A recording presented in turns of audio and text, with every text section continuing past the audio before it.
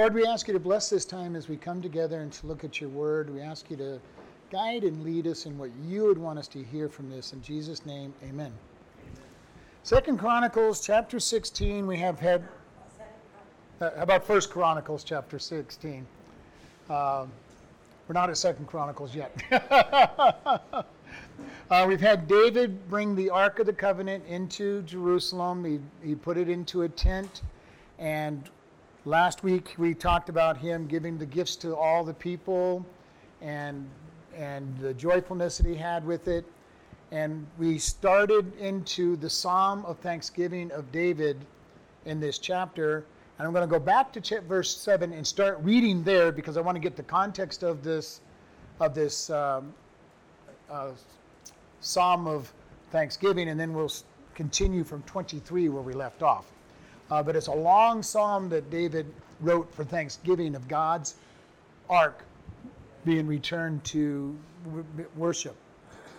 So, 1 Chronicles chapter 16, starting at verse 7. And on that day, David delivered first this psalm of to thank the Lord into the hand of Asaph and his brethren. Give thanks unto the Lord, call upon his name, make known his deeds among the people. Sing unto him, sing psalms unto him, talk you of all his wondrous works. Glory in his holy name, let the heart of them rejoice that seek the Lord. Seek the Lord and his strength, seek his face continually. Remember his marvelous works that he has done, his wonders and judgments of his mouth. O you seed of Israel, his servant, you children of Jacob, his chosen ones. He is the Lord our God, his judgments are in all the earth.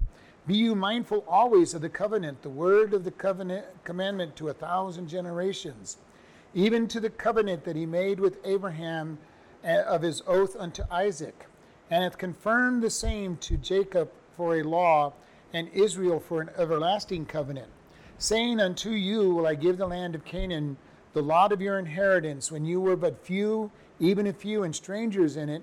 And when they went from nation to nation and from kingdom to another people, he suffered no man to do them wrong, and he reproved kings for their sake, saying, touch not mine anointed, and do my prophets no harm. Sing unto the Lord, all the earth. Show forth from day to day his salvation. Declare his glory among the heathen, his marvelous works among the nations. For great is the Lord, and greatly to be praised. He also shall be feared above all gods. For all the gods of the people are idols, but the Lord made the heavens. Glory and honor are his presence. Strength and gladness are his place. Give unto the Lord, you kindreds of people. Give unto the Lord glory and strength. Give unto the Lord the glory due his name. Bring an offering, come before him. Worship the Lord in the beauty of holiness. Fear before him all the earth. The world also shall be stable and shall not be moved. Let the heavens be glad, and let the earth rejoice, and let men say among the nations, the Lord reigneth. Let the sea roar and the fullness thereof. Let the fields rejoice and all that is therein. Then shall the trees of the wood sing out at the presence of the Lord, because he comes to judge the earth. O give thanks unto the Lord, for he is good, for his mercy endures forever. And say you, save us, O God, our salvation, and gather us together and deliver us from your brethren, that we may give thanks unto your holy name and glory in your praise. Blessed be the Lord God of Israel forever and ever. And all the people said, amen, and praise the Lord. All right, here is a beautiful psalm of David. David is so happy at this point that he is bringing God back into the temple. Are you lost? Here, David giving this beautiful psalm. He starts out with a lot of history, which we talked about last week. The covenant of Abraham. He encourages people to sing and to praise God. So we start looking at verse 23. Sing unto the Lord, all you earth. Show forth from day to day his salvation. And I love this. When things are going wrong or even crazy with us, to praise God is where we should default to. Now, I know that's a lot harder said than done sometimes, but it really is. Sometimes it just is, I've got to step back and worship God. Not try to read, maybe not even try to read the Bible, not even try to meditate, but just sing. Just praise. And this comes very important for us because when all hell's breaking loose on our life, it is hard sometimes. When Paul was in the jail in Philippi, he had been beaten. He had been thrown into a dark cell. What was he doing? At midnight, he was worshiping God in songs. Now I can imagine, how irritated the rest of the prisoners must have been. At midnight, here's this nut singing praises to God, and they were probably trying to figure out what is wrong with this guy. Word very quickly got around. This guy was beat. This guy was having a hard time, and he's praising God. And this is what David is saying. Praise God, sing, show forth from day to day His salvation. And this is where we as Christians can really stand out in the world when everything seems to be going wrong, and we give God praise. And it's not easy sometimes. Believe me, I understand. When I was gone the 2 weeks and I was in COVID, and I missed being here. I really did. And there was times when I was struggling saying, God, this is crazy. I'm missing what I love to do. And so I had to even go back to this. There were times when I was just singing at home, to try to bring my mind focused on God. Because it was hard. It was hard to study. It was hard to do anything. And so just saying, God, I want to sing. I just want to lift you up. And then when I got my mind and focus and everything, then I could study. Then I could pray and try to meditate and those things. But it really becomes important to start with that mind, changing our mind. And for some people, it might just be study. For some people, it might be singing. I love to just, at work, when I can, cross the yard, I'll just sing some hymns or sing some choruses as I cross the yard. Not full-voiced and everything so that everybody thinks I'm a nut, but I just quietly sing some chorus, some song. Sitting in my office, sometimes I just will start singing very softly, but just start singing and focus my mind on God. And this is the value of these worship songs we sing. These are the values of learning scripture songs, to be able to focus our attention on God. And here's David saying, sing to the Lord. Verse 24 says, declare His glory among the heathen and His marvelous works amongst all the nations. I love doing that part. To give God glory to the heathen. And talk about what God is doing. And it is so funny to talk to somebody and tell them how good God is, and you just see their eyes roll back and saying, what kind of nut are you to talk about God? And it's fun. I enjoy doing it just because it's fun watching their reaction. And David is saying, declare to people how good God is. What does that really do for us? Because if we're declaring how good God is, we're making ourselves remember how good God is. And it is easy sometimes just to sit back and wallow in our pain, wallow in our bad activities happen to us. God, my whole life has fallen apart, this is terrible and all this. But if we start telling people about how good God is, it really changes the way we think. And it's also why we need to get together as a church to build each other up. Because this is the great place to tell people how good God is. Because we already believe that God is good. So if we can get used to telling each other how good God is and what He's doing in our life, it makes it a lot easier to go out and share Him with others. Well, it's important. He says, where 2 or 3 are gathered in my name, there am I in the midst of them. And I do understand, when I was by myself, especially when everybody was in the hospital except for me, I was literally by myself. And it was pretty tough for a while. I mean, yes, I can worship. Yes, I can do some singing. But getting together with the body of Christ, even if it's just a handful of people, is where the value is coming from. And the Holy Spirit is there in the midst of you. And there is a difference. During that time off, I did all the lessons. I preached. But you know what? I could tell those weren't as great a lessons because it was just me and the Holy Spirit, but no individuals to make it the body of Christ. I know, because it's funny, like the church, we only had 7 people, but then that night we had 5 people at Bible study. Yeah. And sometimes we have more people at our Bible studies than we do in church anymore, almost, which is very unusual for most churches. But it is important for us to gather together and to worship. And, and this is what he's saying, declare the glory of God, the brightness of God, the wonder of God, and show forth in his marvelous works. For great is the Lord and greatly to be praised is David's statement. Great is our Lord and greatly to be praised.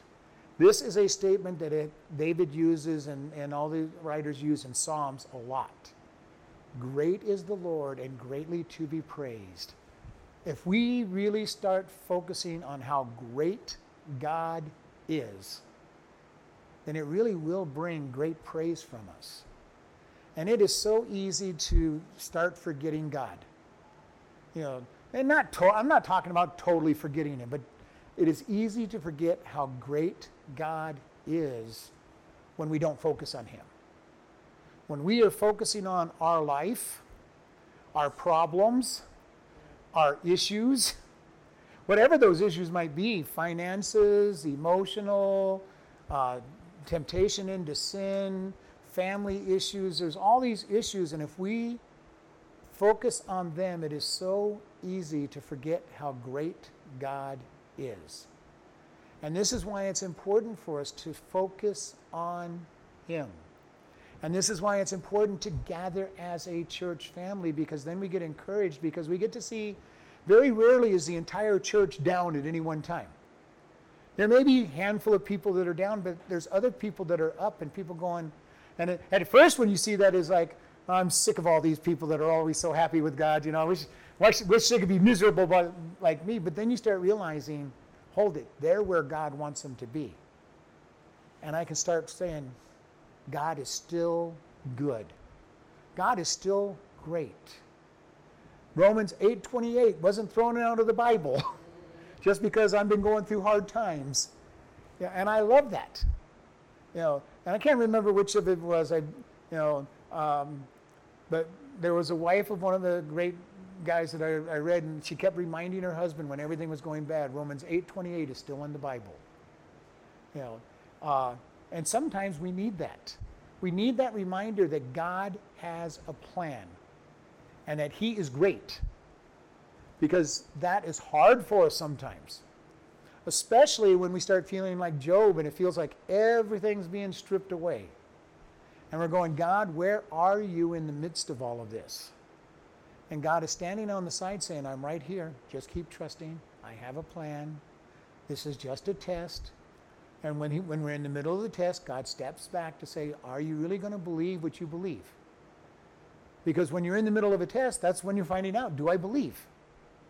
And this is when we come back to God and say, God, you are great.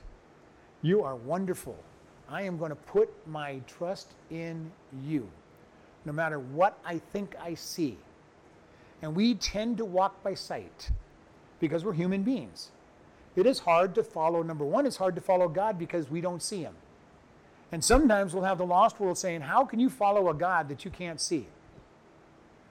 Well, you know what? When I'm really following God, it's not that hard because I do see him. In many ways, I get to see him when I'm in the right frame of mind. And if I'm focused on my trials and my tribulations, I don't see him. But when I sit back and say, wow, God, look at all that you are doing in my life. Look at all you're doing in our church. Look at all you're doing in these things. And then we say, God is great. He's worthy of great praise. And then he goes on, he says, in the second half of verse 25, he also is to be feared above all gods, for all the gods of the people are idols, but the Lord made the heavens. So he says, David walked in a land where every nation had its own God. His own people tended to follow other gods. which is why he's bringing the Ark of the Covenant into the Jerusalem to say we are going to follow God. And mostly during David's reign, the people followed God. There was not a lot of idol worship going on because David was a good leader and he was putting out all the other idols. But he's saying all these other nations may have gods, but they are idols. They're just blocks of wood, blocks of stone, melted gold. He goes, but we follow the God who has created. In his case, he says the heavens. He could have said the heavens and the earth. But God, he's saying, created the heavens. Do we always remember that God is that powerful? And how often do we forget how powerful God really is when we look at our life and say, my life is falling apart, God. Where are you? What are you doing? And I put myself in that same place. I've been going through that over the last 3 to 4 weeks. God, what's going on? Not that I was being driven off into any direction, but a lot of it was sitting back and saying, God, I'm not sure what's going on.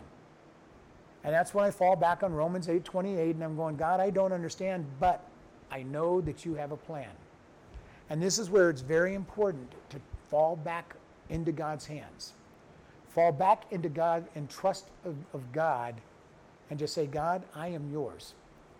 You are sovereign. You are in control. I cannot see the plan. I cannot see the road ahead of me. I'm caught in a forest and all I see is a whole bunch of trees with no path in front of me, but you have a plan and I'm going to trust you. And here's David bringing this up and saying, we're going to honor God. Verse 27, glory and honor are in his presence. Strength and gladness are in his place.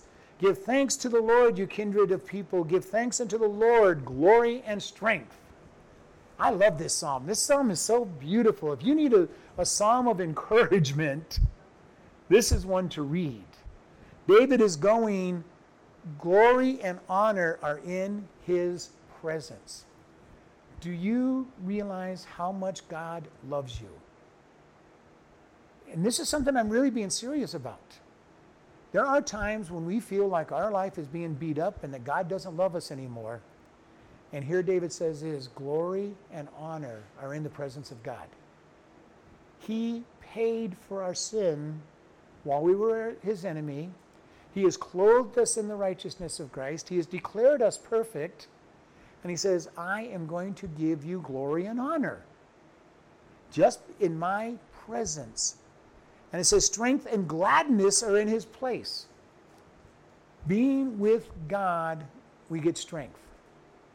And he gives us a peace that passes understanding. He gives us a gladness when everything else around us is falling apart. And people look at us and saying, how can you seem to be so much at peace? How can you have joy in the midst of everything that's going on? And that's when we can go, God is still in control. He has given me a peace that passes understanding.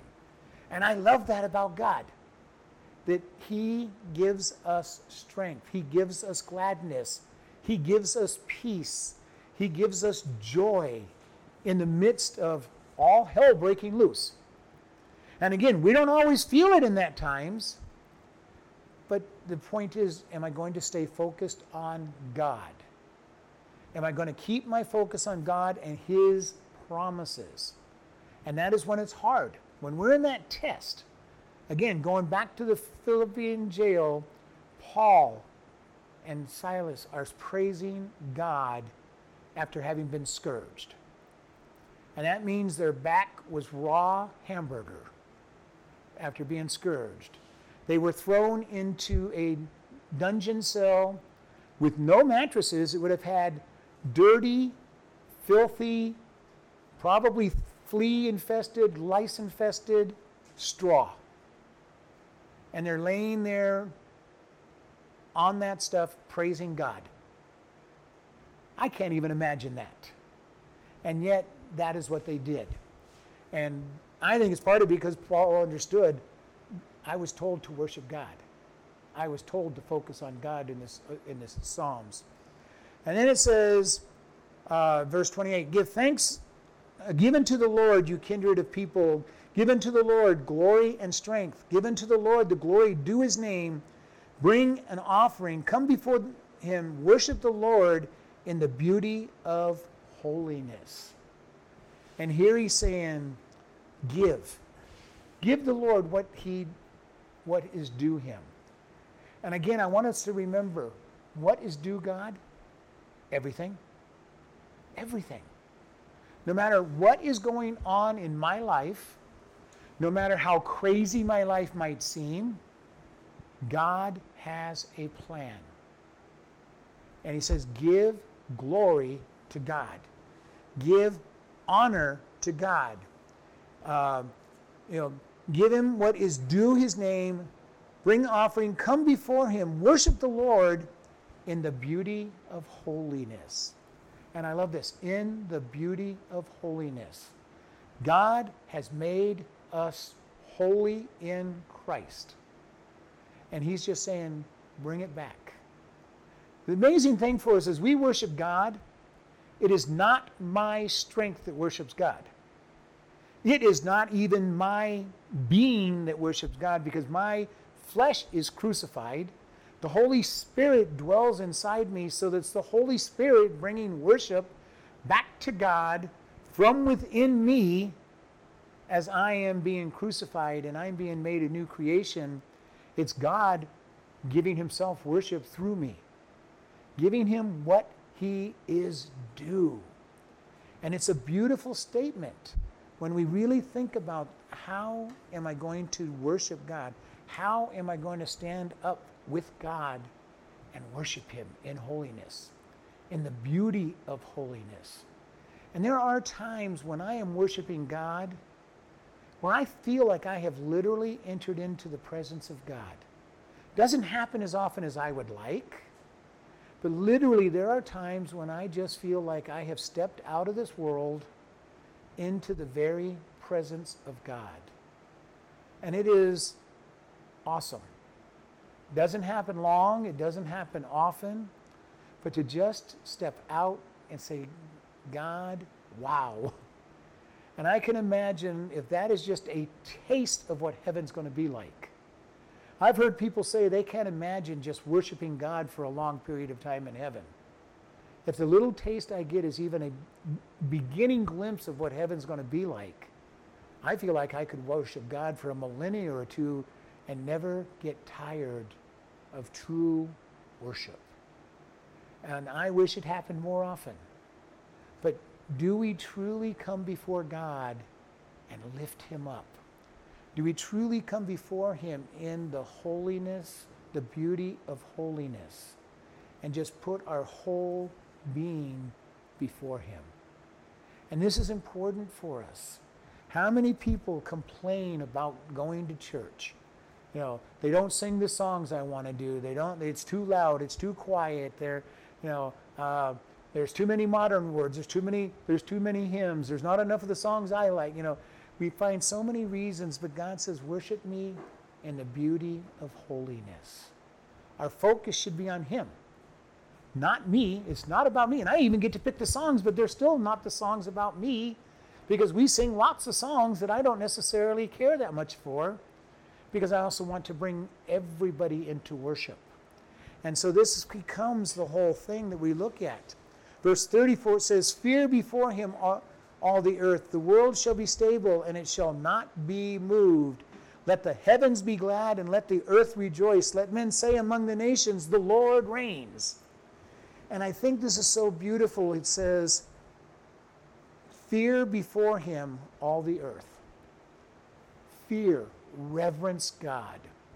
This fear is not the fear of, oh, I'm so afraid of God, but there's that reverence. He is special. He is wonderful. And do I reverence him? This is the fear of the idea of going before the President of the United States. Now, some people wouldn't have any, it wouldn't be a big deal. Some people would be very nervous. This is the president or the governor or the mayor or somebody important, whoever that might be that you think is important. Maybe it's a movie star, I don't know, or a great, your favorite singer. and there's this little thing of, I don't belong in the same room as this person. This is what he's talking about. Fear God. And we need to have a little bit of that fear of God, that trembling. God is so much greater than I am. And in reality, without the sacrifice of Jesus Christ, without the justification and sanctification, we don't belong in God's presence. And we really can't stand in his presence without the Holy Spirit indwelling us and being clothed in Jesus Christ. One thing I have learned over the years is the closer I draw to God, the more I realize how sinful I am. And that is tough sometimes, because you're going, God, you have worked so much out of my life. I am so, and just when you start thinking good about yourself, God puts you in his presence and says, I want you to really see how far you have yet to go. Now, the good news is he sees us as perfect, but he wants us to understand we still need to fear him because we have a lot of sin in our life. Paul, at the end of his life, said, I am the chiefest of sinners. And there's a lot of theologians that say, well, that was Paul talking about how bad he used to be. I don't think so. I think he was really seeing, God, I have changed so much, but you are so righteous, so holy, that I am really recognizing that I am a nobody. I don't deserve anything that you give me. And that is a good place to be, but don't dwell in it. Come to the next step of saying, God, thank you that you have declared me perfect, that you have sanctified me, that you have justified me. We want to move beyond who we see ourselves as to who God declares us to be. But the who we see ourselves is important every once in a while because it helps us remember that we have not arrived. And when we remember that we have not arrived, it gives us an easier chance to witness to other people. Because if we think we've arrived, then we have no patience for other people that haven't arrived. Then we become scribes and Pharisees that are judgmental of everybody. Well, if you guys were just as good as I was or am, then we could fellowship good. If you weren't such sinners, we could get together and enjoy things. And God wants us to understand that, yes, we are righteous in his sight and all that, but we still have a long ways to go before we are actually who he says we are. And this is the sanctification that he puts us through for our entire life. We get saved and he says, you are perfect, but then he says, I'm going to be making you perfect. And he starts taking things out of our life and making us more and more righteous, more and more able to stand before him in many ways, and giving us a witness that stands before other people and saying, there's something different about these people. And this is the good news. The world looks at so many Christians, and it's really sad. I heard somebody say today, and it's really true, Christians generally come in two camps. Now, there is the third one. There are the ones that are actually following God, but they come in the group that's hypocrites. Say one thing and do something totally different. All right? And then there's the other group that say they believe in God, but they don't really believe in God and don't know God and don't have any power and answers for anything. And then we know that there's the third group that actually know God, and they're studying to get to know God.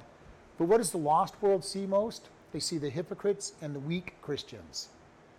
They need to see more of the strong Christians and be, wow. And when they see those kind of Christians, they grab hold of them and say, not sure I want to follow what they're following, but they are different. And they start watching your life and saying, I want to know what's different. I want to know that God that they're following. They may not even know it's God at first. But I want the peace that they have. And that's when we can stand up and be able to lift God up before the nations. And so he goes, and then it says in verse 31, let the heavens be glad and let the earth rejoice. All the earth and the world shall be stable, and it shall not be moved. Now this is a prophecy because right now the heavens and the earth are not stable. We have sin affecting it. The fall is affecting it. But there will come a time when God will make everything completely stable again, and that will not move in the new heaven and the new earth. I am looking forward to those days. Right now we have a world that is being shaken. God is bringing judgment upon the world for all the sin that's going on.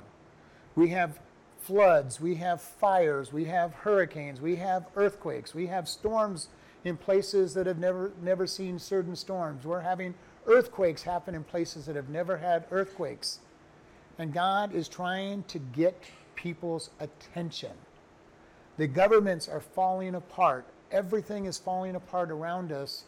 And God is saying, are you putting your trust and your faith in stuff or in me?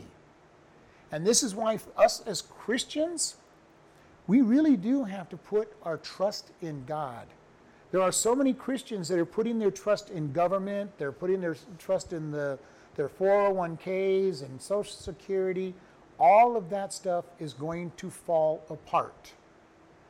God is our only stable place.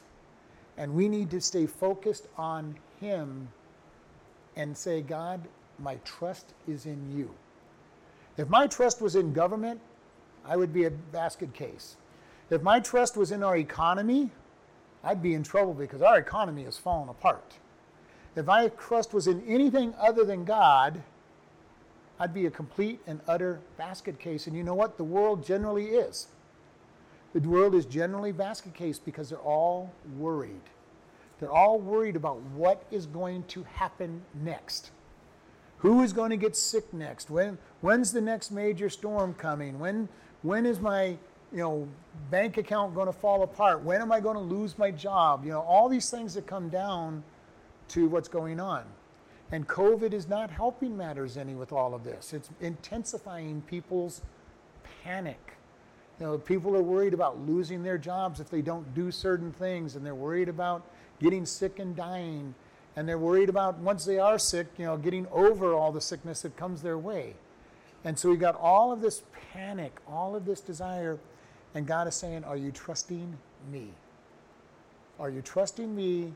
Have you built your house upon the rock of God, or is your home and your foundation built upon the shifting sands of this world? And this is a big deal. And sometimes even we as Christians find ourselves actually believing on the sand rather than the rock. And we need to be careful because God is saying, build upon me. I am your stable foundation. And here's David saying, guys, let's get here to God. Let's look to God.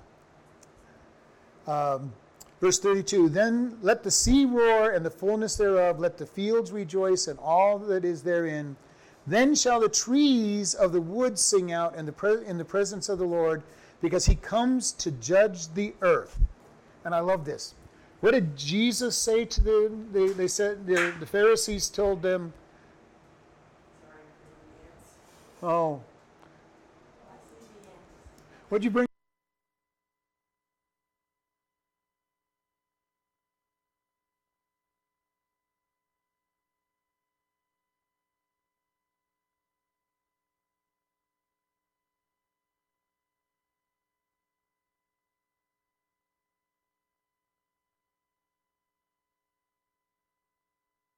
The scribes and Pharisees say, stop these people from praising you. And what did Jesus say? If they stop, the very stones will cry out in worship. David's saying the same thing here. He's not saying stones, but he says the trees will worship God. Nature will worship God. I wonder if nature still worships God, to this day, and that we just don't hear it. I can imagine from God's perspective, the rocks and stones and trees and plants all worshiping him because they're his creation. They're his creation. And we're seeing here, he says, all of these things, and he says, then they shall cry out in the presence of the Lord because he comes to judge the earth. They're crying to God, but they need help. They need help. They fell too. When Adam and Eve fell, the entire of nature fell. And earthquakes and storms and all these bad things that happen. So all of nature, all of the world has fallen. And so it's waiting to be redeemed as well. It's waiting for that redemption. Verse 34, "Oh, give thanks unto the Lord, for he is good, his mercy endures forever. And you shall say, Save us, O God of our salvation, and gather us together, and deliver us from the heathen, that we may give thanks unto your holy name, and glory in your praise. Blessed be the Lord God of Israel forever and ever." And all the people said, Amen, and praise the Lord. So here we have the ending of it. He says, "Let the sea roar, and let the fields rejoice, and all. Let the trees of the wood sing out." And then it says, "Oh, give thanks unto the Lord, for he is good." And this is something we always have to remember. God is good. And I love the statement where we say God is good all the time, and all the time God is good. Do we really believe that? Yes. You know, do we truly believe it when things don't seem to be going our way? Do we really believe that God is always good? I hope so. But I also know that we don't all the time. There's going to be times when we sit back and go on doubt, maybe forget. I'll be like, okay, Lord, I know you got something good planned. I can't see it, but like, you let me see it because this is really starting to take it down. But that's the important statement, because I say that all the time. There are times when I say, God, I don't see how any good is going to come out of this, but I am going to hold on to this promise where all that I have, and I've pictured it as the rope hanging over a chasm with a knot tied to it, and I am holding on for dear life to the only knot that I have, knowing that I can't let go. Because there's a deep, deep fall below me, and I'm just waiting for God's hands to come underneath me and lift me up. And I've been there many times where it says, I know you're good, God, but I sure can't see it. This is where Job was through all of his trials, especially when his good friends told him how bad he was and how awful he was and how he must deserve all of what he's doing. And he's holding on tightly to the promise that God loves him and that God is his Redeemer, and not understanding anything. He's just holding on to the promises of God. And this is why it is important for us to know the promises of God. And not everybody's going to use Romans 8:28 as their strength. They're going to have whatever it is that they have as their life verse, that they just know that God is telling them. It could be something as simple as Proverbs 3:5-6. Trust in the Lord with all your heart. Lean not into your own understanding. In all your ways acknowledge him, and he shall direct your path. And that's the same thing as Romans 8:28. God, I don't understand any of this, but I am putting my trust in you. And this is where it becomes important. What is the verse that you grab hold of when all your life is falling apart and you say, God, I am just trusting you? I figured out why I was sick, because I had to stay in the house and not do anything ever since I got better. I had so many boo-boos on me. And my guys keep telling me I need to slow down. And that's Yep. the way I slow down was. So, Proverbs 3:5 is mine, but he goes through 8, 7 Uh-huh. and 8. Do not be wise in your own eyes, for the Lord, and depart from evil, and it will be health to your flesh and strength to your bones. Yep. That right there is key. And then honor the Lord with all your first fruits of your increase, and thus shall your barns be filled with plenty, and thy presses shall burst forth with new wine.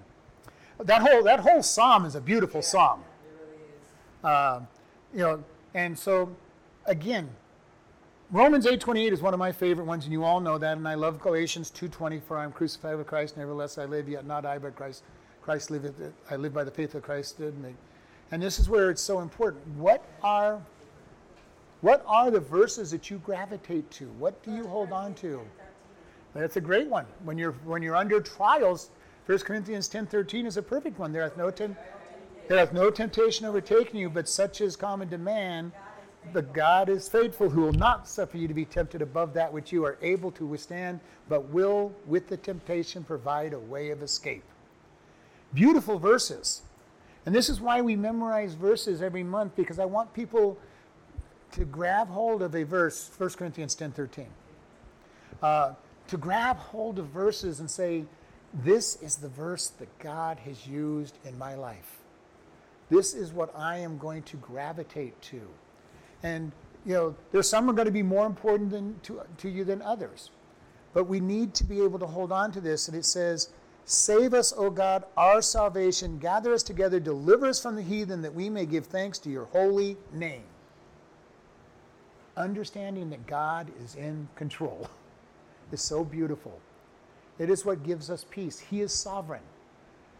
Proverbs tells us that God turns the heart of the king in whatever direction he wants to turn it in. Now, this kind of makes us sometimes wonder, God, how can you let so many bad things be happening in our governments and our leaders? But he didn't say that he was going to turn the heart of the king to do what we think is best. He says, I am in control of the heart of the king, and they will do what I want them to do. Israel did so much sin that Assyria came in and conquered them. God could have changed that heart. And as a matter of fact, God has said many times, I love you so much, I don't want to do this, but you've rejected me so bad that I've got to do this. The southern kingdom, Judah, keeps going bad and bad and bad, and God sends Babylon in to take them into captivity. Because of their sin, God says, I love you, I love you, I love you, but judgment is coming. And we've talked about this several times now. When judgment falls, God's people will suffer as well during that fall, because the rain falls on the just and on the unjust. Our job as Christians is to preach the gospel and hopefully turn this nation back to God. If this nation does not turn back to God, then judgment will fall on this nation, and apparent bad things will happen to us as Christians. We may find ourselves under great persecution and judgment. We will find at best being thrown into prisons, and, well, I guess that wouldn't be the best. The best would be to be martyred, and then the next one would be thrown into prisons and suffer. But we look at that and say, God, you're still in control. And you are in our salvation. Deliver us that we may give thanks to your holy name and glory in your praise. Blessed be the name of the Lord of Israel forever and ever. And I love that. Glory be the name of the Lord. This is where our great strength is. And at the end of that psalm, everybody said, Amen. All right, now, amen means let it be, or so be it. And so they're saying, let's give praise to God. Let's give glory to God. And it says, amen, and praised be the Lord. They brought glory and praise to God.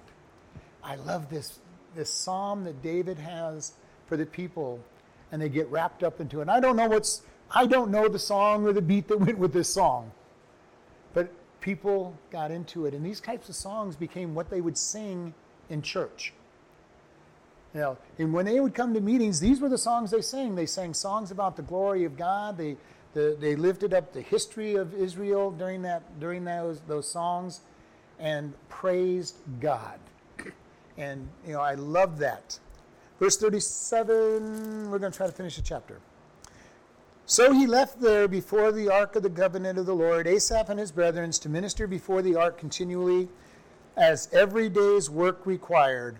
And Obadiah, their brethren, 68, and Obadiah also of Jeduthun, and Husa to be porters, and Zadok the priest and his brethren and the priest before the tabernacle of the Lord in the high place that was in Gibeon, to offer burnt offerings unto the Lord upon the altar of the burnt offering continually, morning and evening, and according to all that is written in the law of the Lord, which he commanded Israel, and with them Heman and Jeduthun and the rest that were chosen, who were expressed by name, to give thanks to the Lord, because his mercy endures forever.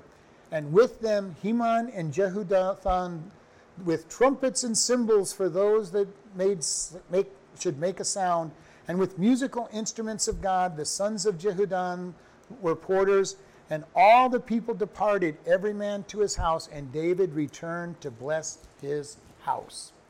So David brought the Ark of the Covenant into Jerusalem. It appears that he also brought the the altars and everything else. He set up the tabernacle to worship God at Jerusalem. And he puts the Asaph in charge of singing. He brings the priests in. He brings in, 68 of the priests and Levites to lead the worship of God at this point, and brings the priests in, and they're to give offerings morning and night and all day long as people bring in. But part of the worship was to have a morning offering every day and an evening offering every day. And then they gave offerings all day long as the people came and made offerings. And so one of the things that came to worship, and I'm so glad that we don't have to come and give an offering to God constantly.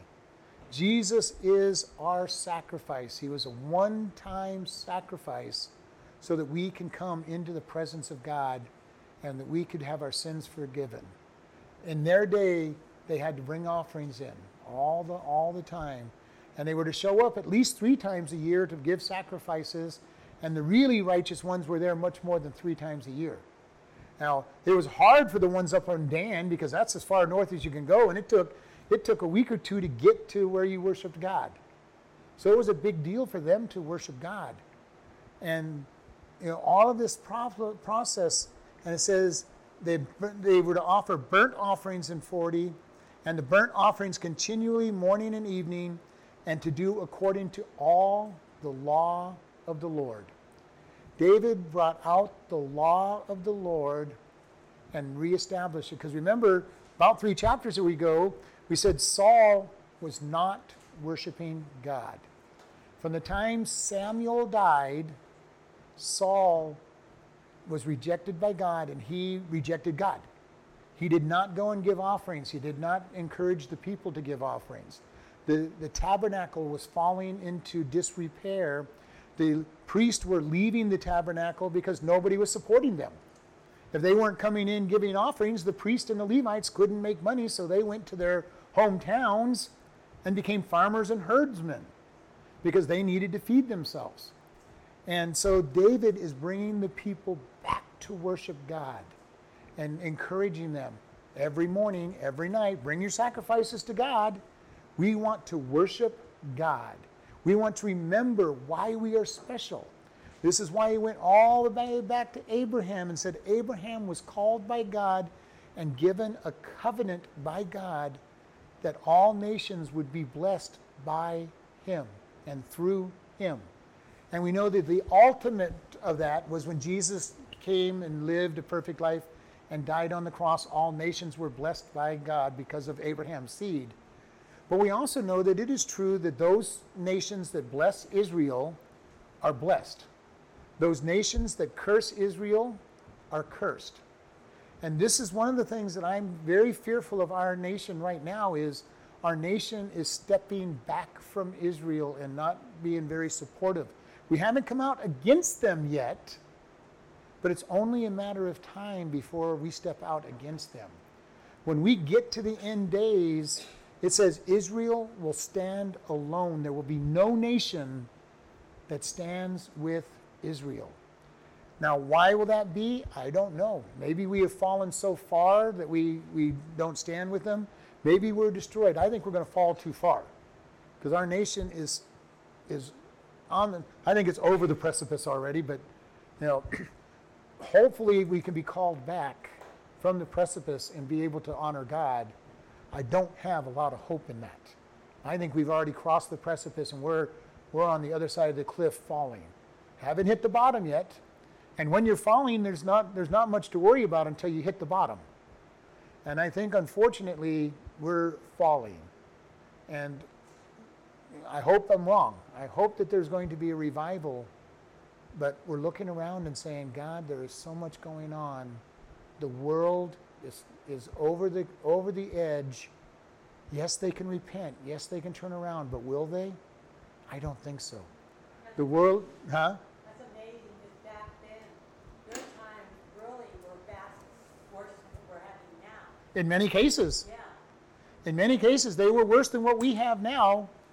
But at the same token, we are very close to where they were. And we're going back like how they were. Yeah. The end days, it said that people will be as the days of Noah when everyone did what was right in their own eyes. That phrase is so powerful. My daughter said something the other day, and she's like, "Well, I have to know that I'm right in my own eyes," and it just like, Yeah. and it's been really. It's a scary thought because this is what's going on.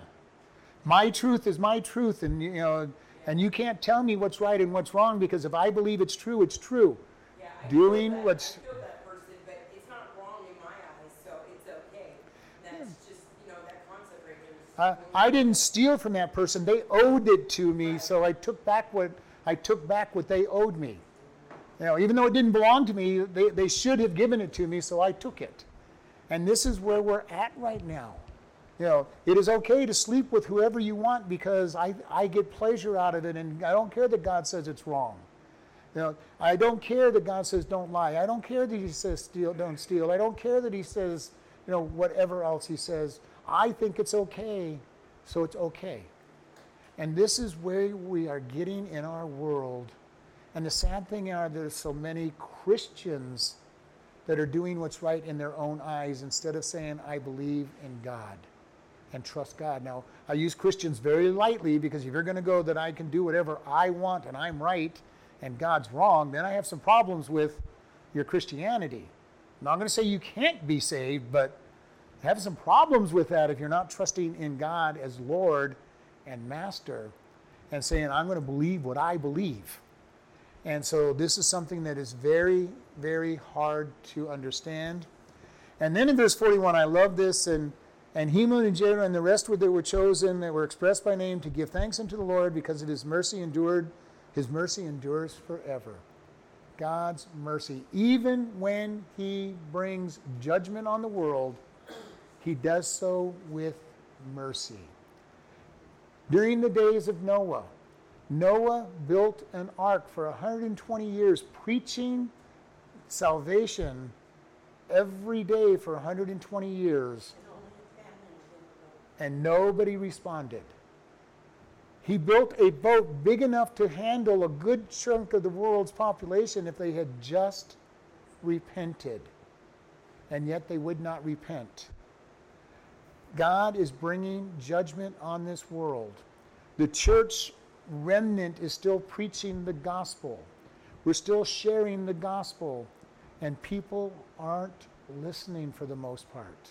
Yes, some people get saved. Every once in a while, somebody gets saved.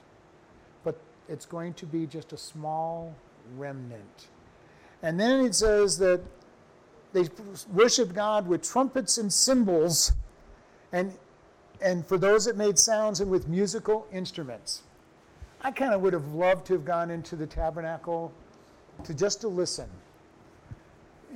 How many churches have full orchestras for their worship?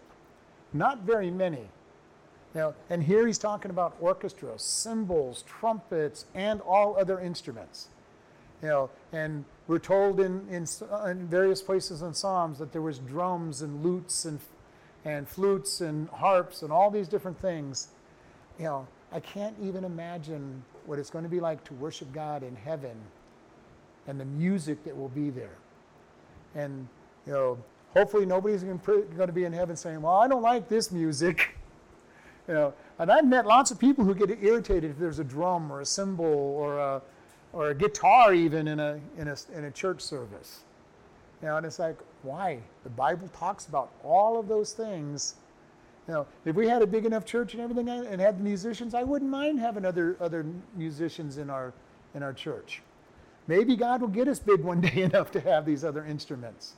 I don't know. I'm not opposed to them in any way, shape, or form. And I'm wanting to see what God will do for us.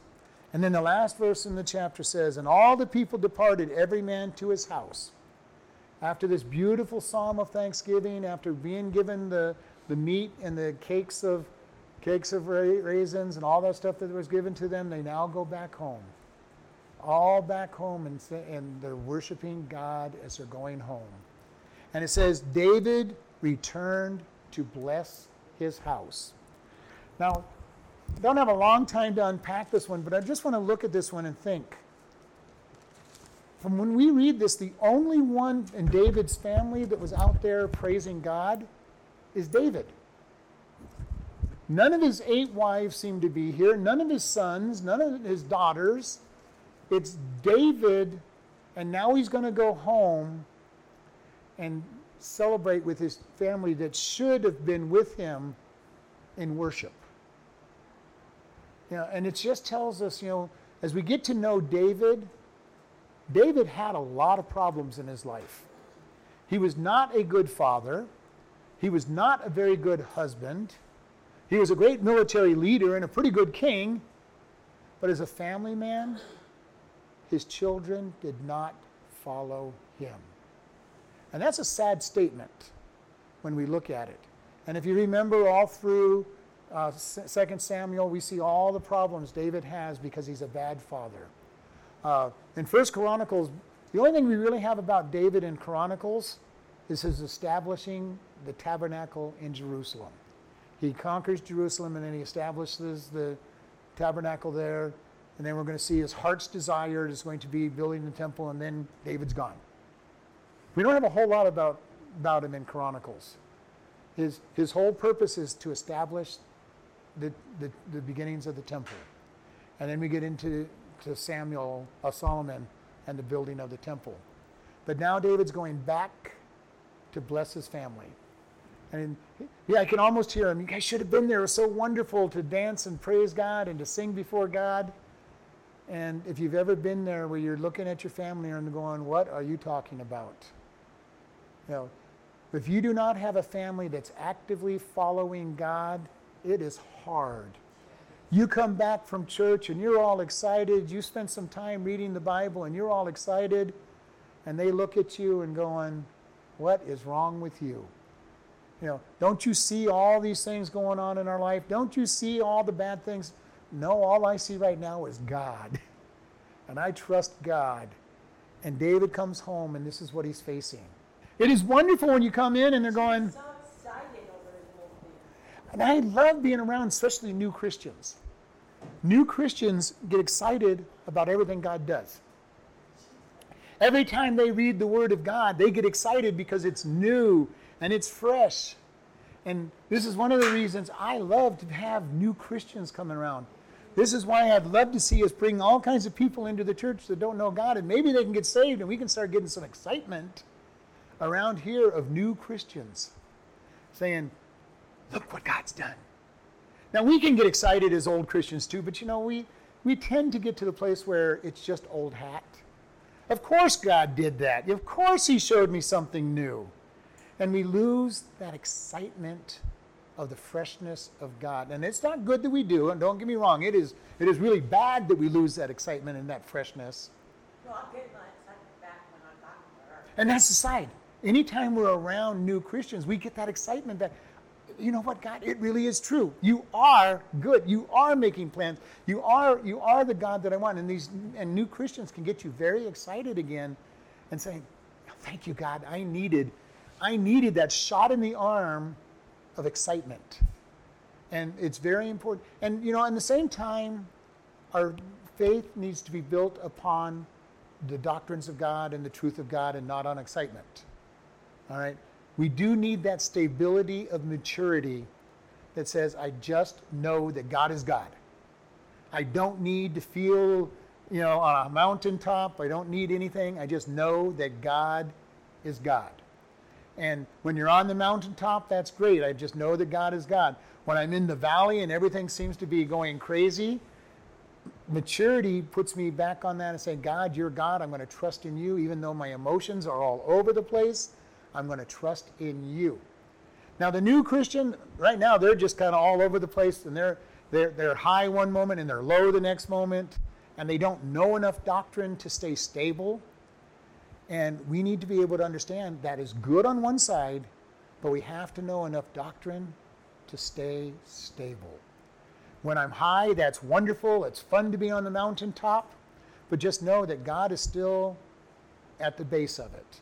When all hell is breaking loose and my life is falling apart, I know that God is still in charge and He's in control, and I can stay stable. The high and lows are not what we want. We do not live by emotions. You know, it is great. Don't get me wrong. Those emotions can be fun. It is fun to be on the mountain. It's fun to be even in the valley and just say, God, I trust you. But we trust him because we put our life on the firm foundation of the Word. And I change the way I think. I meditate upon his Word. You know, I beseech you, therefore, brethren, by the mercies of God, that you present your bodies a living sacrifice, holy and acceptable unto God, and be not conformed to this world, but be ye transformed by the renewing of your mind. Our job is to have our mind transformed. That's Romans 12, 1 and 2. And that word for transformed literally is the word metamorpho. And it's just like the caterpillar going into a cocoon and being, 12, 1 and 2. And coming out of that cocoon, a butterfly. And if you do the study on it, it goes in with one DNA pattern and comes out with a totally different DNA pattern. We enter into God, into the cocoon of his thought processes as fallen, broken down mankind, and we come out of the cocoon totally changed with a totally different DNA that is free to fly and not bound to this world. And the thing is, he keeps doing it in every area of our life. He doesn't do it all in one area all at once. I kind of wish he did it all in one area all at once. It would make life so much simpler. But he's going to say, I want you to change. But you know, at the same time, how difficult would it be if God changed just instantly overnight? How much of our thought processes are done automatically? We don't even think about them. Most of our decisions are done without ever thinking about it. So God changes a little bit of our life at a time and says, and then we can look at our life and say, wow, I just made a God decision on this event and I didn't even think about it. I wasn't even thinking about it. It's hard for my family to see that there's an actual change in me, and that, you know, I kind of feel like I've been taunted and set up to try and revert, and it's not working, and so, like my older daughter's like, But never get discouraged, because we never know what little things are being said or done that will change somebody. I can't do or be anything other than Yeah. who I am now. And It's a godly good thing. And it's a good, and it's always that great thing. tripping, like, wait a minute, you know, come on, and Yeah. You're not as angry as you're not as vengeful. You know, all these different things that people look at. And ultimately, this is the beauty of it. The closer we draw to God, the more he makes us loving, the more he makes us forgiven, the more he changes the way we think, and the more people will notice. But the thing about it is, when they first notice it, it angers them and upsets them, and they push against it. And they're trying to find out, one of the things they're trying to find out is it real? Can I push you over the edge and see that this was all a game and that it wasn't real? And then we fall and we have to ask for forgiveness, and we watch God touch them even with that. But it's very important that we stand forth with God. And it is tough sometimes. And this is why it is so important for us to have people that we can be hanging out with and that support us, whether we're on our game or not on our game. When things are down, they're there to support us. They're praying for us. They're encouraging us. And this is why it's important to come and be with the body of Christ. And I'm not saying the whole church is the body of Christ. There are people in the church that are looking to tear you down and rip you apart. But you get to know who you can trust. You get to know who's going to encourage you. And you watch for that encouragement. And when everything's going down, you just go and say, I needed that person's prayer. Maybe it's just a smile. To know that I'm not crazy. To know that I am loved and somebody likes me. And sometimes that's hard, because sometimes we don't even like ourselves because we see what we're doing. And that's when we come to the body of Christ and say, I needed that. I needed the encouragement of the body. And we're going to end here. Lord, thank you for this day. Thank you that you are a great God. Teach us to always be thankful and to seek after you in all that we do, and we thank you in your Son's precious name. Amen. Listening friend, do you know where you'll go after you die? Without the gift of Jesus, it will be an eternity in hell without God. Good works will not get you there. For by grace are you saved through faith, and that not of yourselves, it is a gift of God, not of works, lest any man should boast. To spend eternity with God, we must recognize that we are sinners in need of Christ. For all have sinned and come short of the glory of God, and the wages of sin is death, but the gift of God is eternal life through Christ Jesus our Lord. To be assured of eternal life, we simply talk to God, admit you are a sinner, and ask Him for His free gift. You must mean the words to be answered. Jesus is waiting to hear your request. If you have asked Him for eternal life, He has come into you, and He will change you. Start reading the book of Ephesians and see what God says about your new life. After you understand the book of Ephesians, you can start reading the Gospel of John. Next, find a good Bible teaching church. Tell the pastor about your decision for God and be taught. If you contact us, we will send you a new believer booklet free of charge. Congratulations and grow in Christ. You can contact us by email at office@chloridebaptistchurch.com or by snail mail at P.O. Box 65, Chloride, Arizona 86431. We are happy to help with your new life in Christ or even answering Bible questions. Again, congratulations on your decision for Christ.